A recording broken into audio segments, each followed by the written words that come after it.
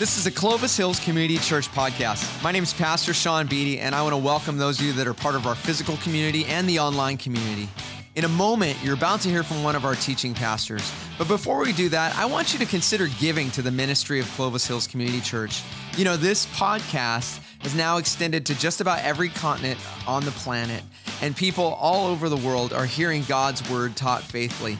Your giving can help extend that to more and more people. Also, remember us in your year-end giving. If you want to give towards Clovis Hills, download the Clovis Hills app and just hit the give button. Enjoy the podcast, and guys, remember, go be the church.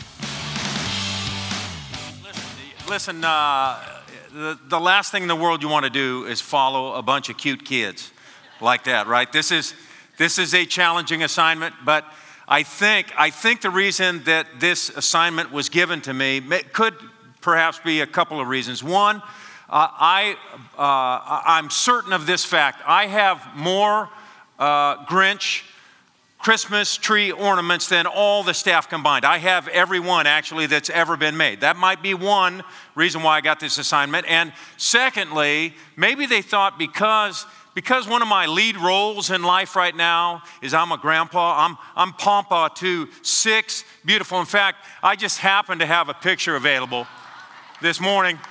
Yeah. My two on the left there were here at the last service. Case absolutely wanted nothing to do with singing and all of that.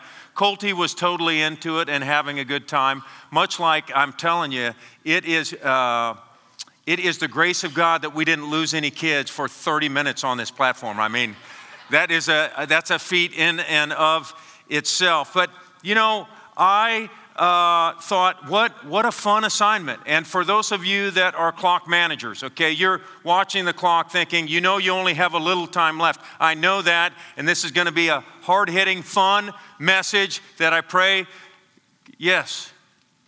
Oh, no, his sunglasses. You can't do it without sunglasses. That's all there is to it, especially on a day like today.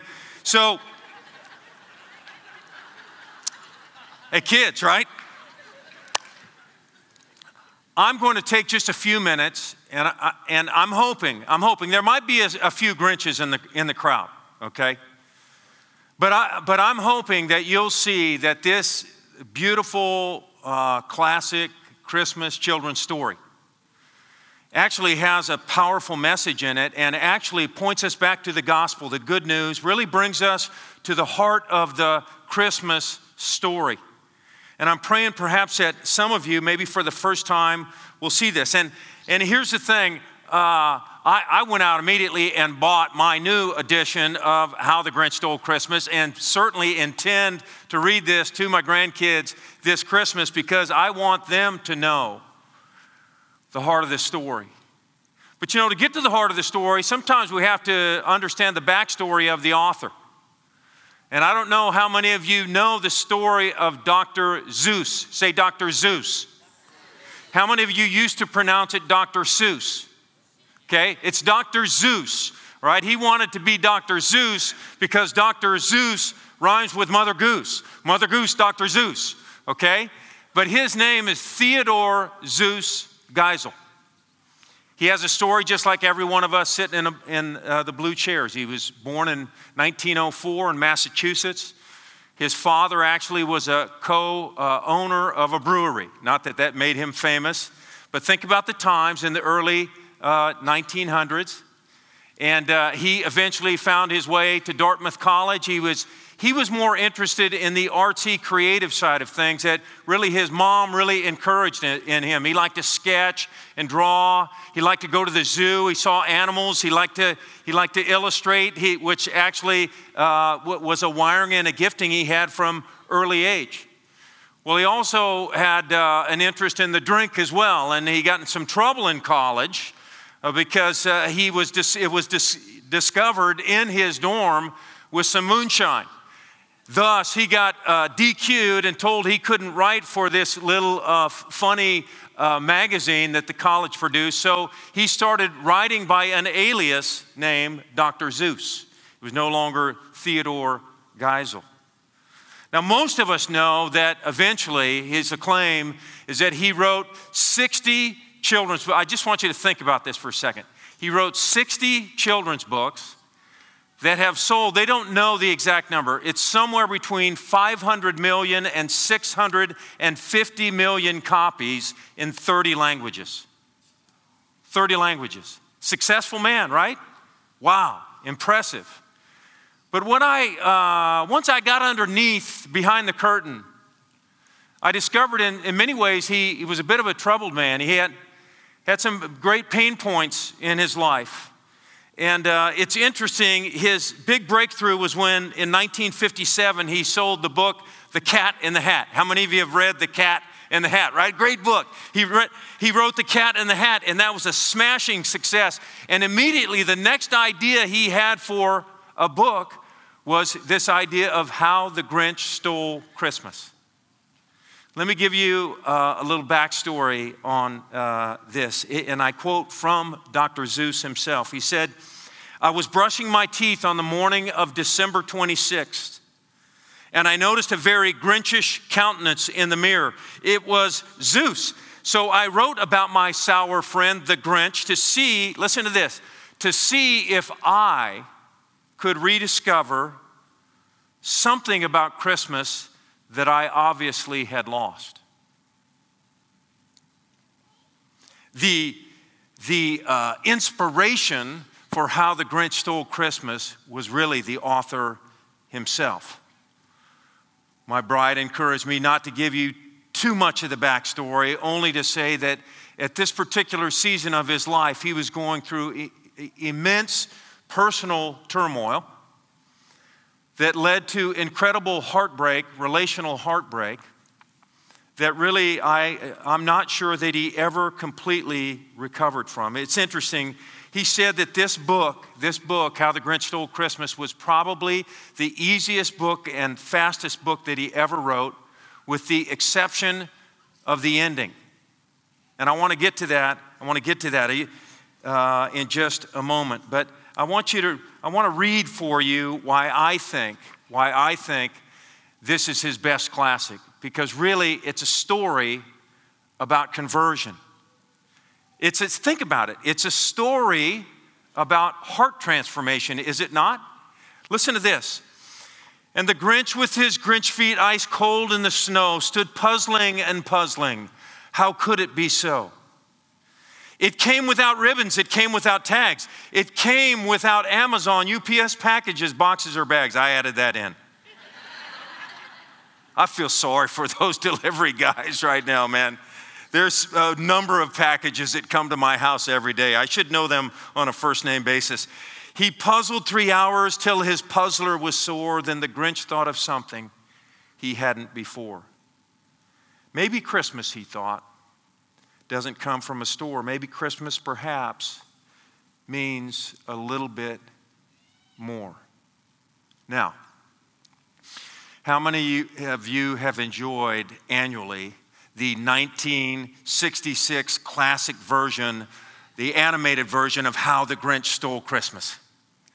Let me give you, now some of you, how many of you are totally into the 2000 Jim Carrey version? Yeah, that's what I thought. Well, tough for you, because I got a clip for you from the classic version that you've got to see that will get to the heart of the story. Every who down in Whoville, the tall and the small, was singing without any presents at all. He hadn't stopped Christmas from coming. It came. Somehow or other, it came just the same. And the Grinch with his Grinch feet, ice cold in the snow, stood puzzling and puzzling. How could it be so? It came without ribbons. It came without tags. It came without packages, boxes, or bags. He puzzled and puzzled till his puzzler was sore. Then the Grinch thought of something he hadn't before. Maybe Christmas, he thought, doesn't come from a store. Maybe Christmas, perhaps, means a little bit more.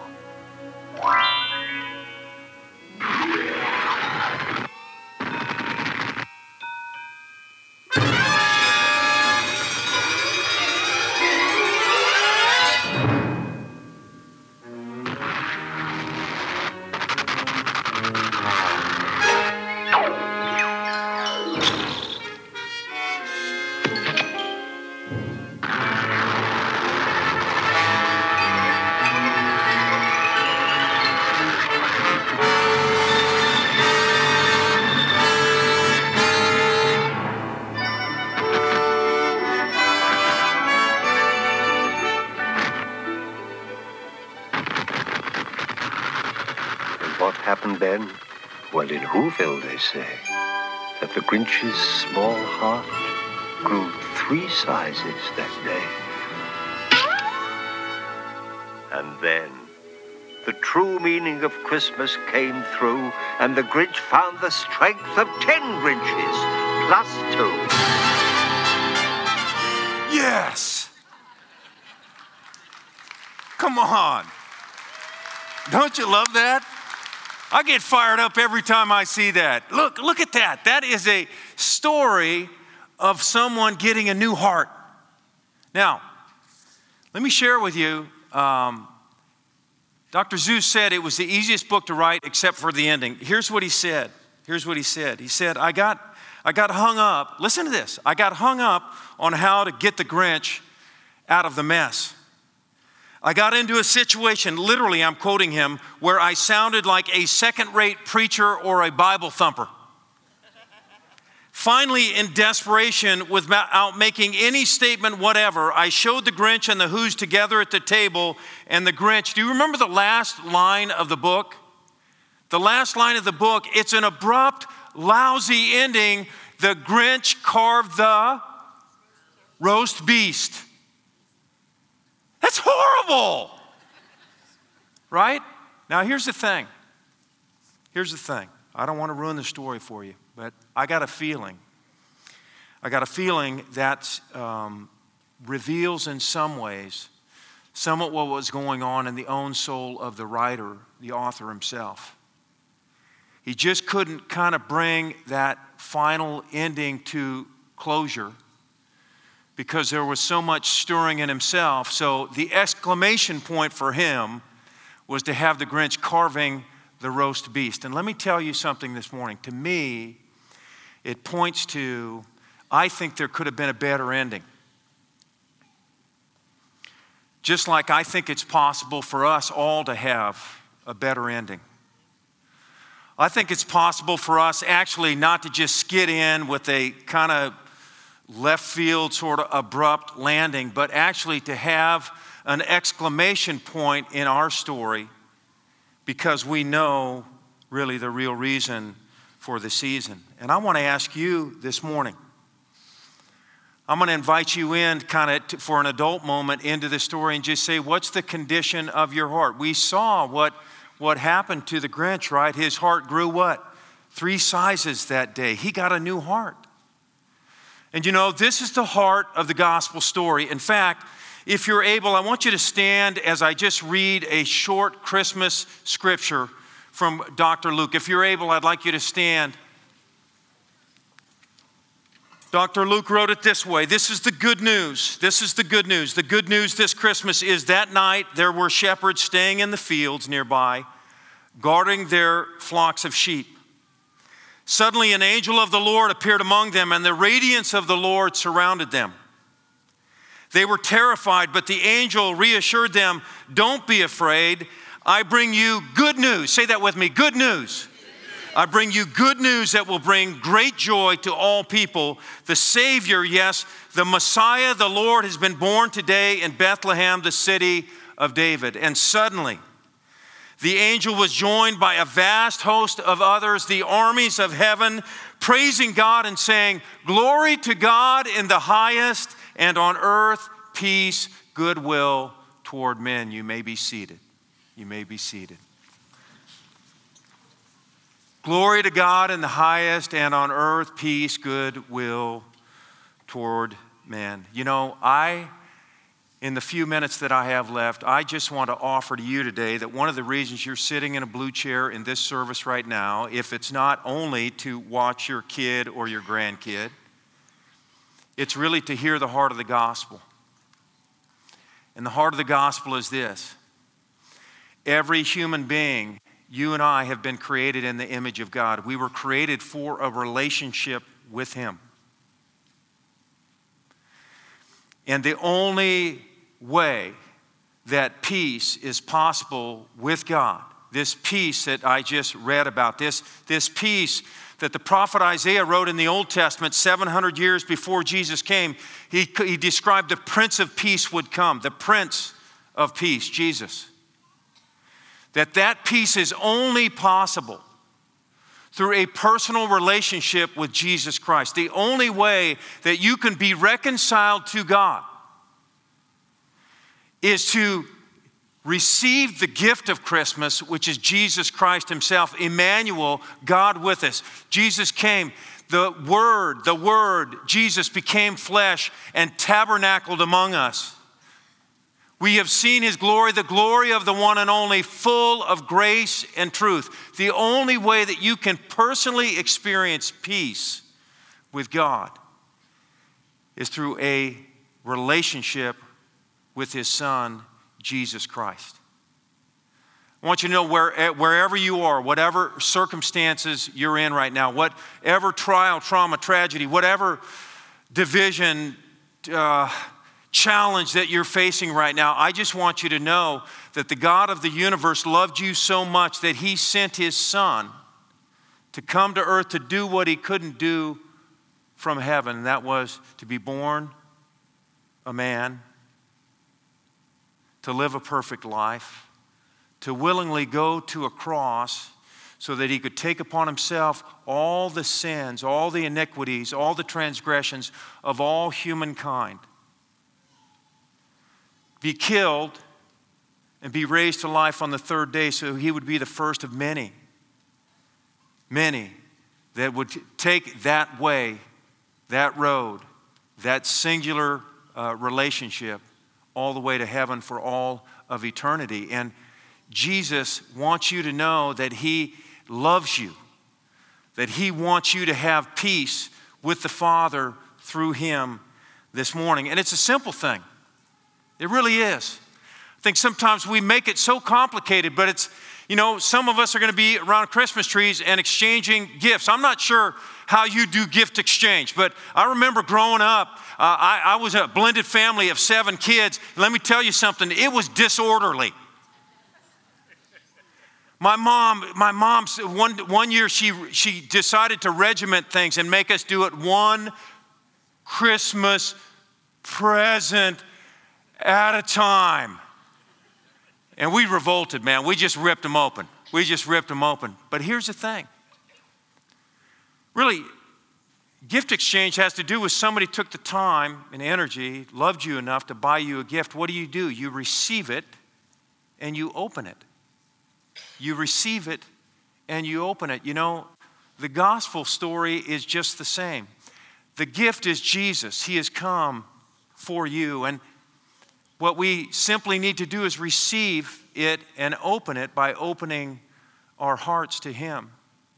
The scripture says that he'll take a heart of stone and give us a heart of flesh. In Whoville language, our heart will grow 3 sizes in one day.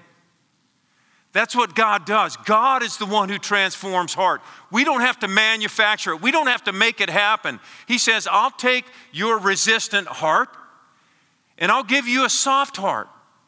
I'll take all that hardness and that sort of withdrawing from me, and I'll soften it and draw you to me. I'll woo you to myself. And I want to ask you this morning, maybe that's the reason you came. That could be why, today could be your divine appointment on December 22nd. It could be the very reason that you came into this auditorium this morning. And here's the thing, here's what I know. When you receive that gift, when Jesus comes into our lives, he changes us from the inside out. It's an inside out job. And then guess what? It changes every other relationship we have because he wants to give us peace with others too. Now I just want to pause for a moment. How is this peace on earth, goodwill toward men going this past week just in our country? I don't know about you, but it's getting a little scary. What I'm seeing, what I'm observing, what I'm witnessing is a little bit terrifying. The unbelievable hostility and incivility, people just at war with one another. And listen, I'm not getting on either side of the aisle. I'm not even getting political. I'm just talking about human behavior. I'm just talking about human interaction. It's embarrassing to me. I don't want my kids, my grandkids, I don't want them to think that that's normal. It's normalizing incivility between human beings. And here's the thing. I just stopped even this week and thought, no, actually, all that does is expose the very reason for which Jesus came. The Prince of Peace came because you can see how human measures are working. It's not working. The only everlasting peace we will ever know is when we know Jesus. He is the Prince of Peace. And here's what I know. The Prince of Peace comes to give us peace with others. We know Jesus, we know peace, but it really is going to come down to always a personal decision that every human being makes in terms of this gift that's presented to them. I love what David wrote in the Psalms. In Psalm 139, he said these words, "O Lord, you have examined my heart and you know everything about me. You know when I sit down or stand up, you know my thoughts even when I'm far away. You know me when I travel, when I rest at home. You know everything I do. You know what I'm going to say even before I say it." Now listen to how David responded to all of that, because some of that's both exhilarating and some of that is terrifying, is it not? That God knows everything about us. He knows before we rise, stand. He knows before the words even come, roll off our tongue. But here's what David said. David said, he concluded by saying, "Search me, O God, and know my heart. Test me and know my anxious thoughts. Point out anything in me that offends you and lead me along the path of everlasting life." I mean, he was honest, brutally honest enough before God to say, "God, I know you know me. So just expose everything. Help me just to acknowledge all of my sin, all of my transgressions before you, and then lead me on the everlasting way because you're the only one that can." And again this morning, I want to ask you, where are you and what's the condition of your heart? John wrote it this way in 1 John 5. He said, "And this is the testimony. Those who have the Son of God have life. Those who do not have the Son of God do not have life. I write these things to those of you who believe," listen to this, "who believe in the Son of God, so that you may know that you have eternal life." What I'm saying is, John clearly states that it is possible to know the end of this story. It is possible to know with certainty that you are taking the path to everlasting life. And it's simple as this. If we confess with our mouth, Paul writes in Romans, that Jesus is Lord, we believe in our heart that God has raised him from the dead, we will be saved. Anyone, he goes on to say, anyone who calls upon the name of the Lord will be saved. And here's the thing. I wrap with this. I did a little prayer walk early this morning out in the plaza, out in the courtyard. I was thanking God for this church. I was thanking God for the leadership. I was thanking God, praying for pastors and their wives by name. I was thanking God for bringing me here to be part of this team. I was thanking God for the journey of the last 15 months of being part of this staff. I was thanking God for the joy of being part of a church that's on mission. I was thanking God for the salvation that has come. You see those little light bulbs, Jesus' life, light, and love? Every one of those represents a real person with a real name that has come to know Jesus as his Savior or her Savior. Become a child of God. What a joy, what a joyous journey it is to be part of what God is doing right here at Clovis Hills right now. Not in the past, not in the future, right now in this moment. And I just want to say this Christmas, this could be your moment. And I want to conclude my mini message by praying for you. And I'll take a survey. How many of you still have stuff to do to get ready for Christmas? Raise your hands.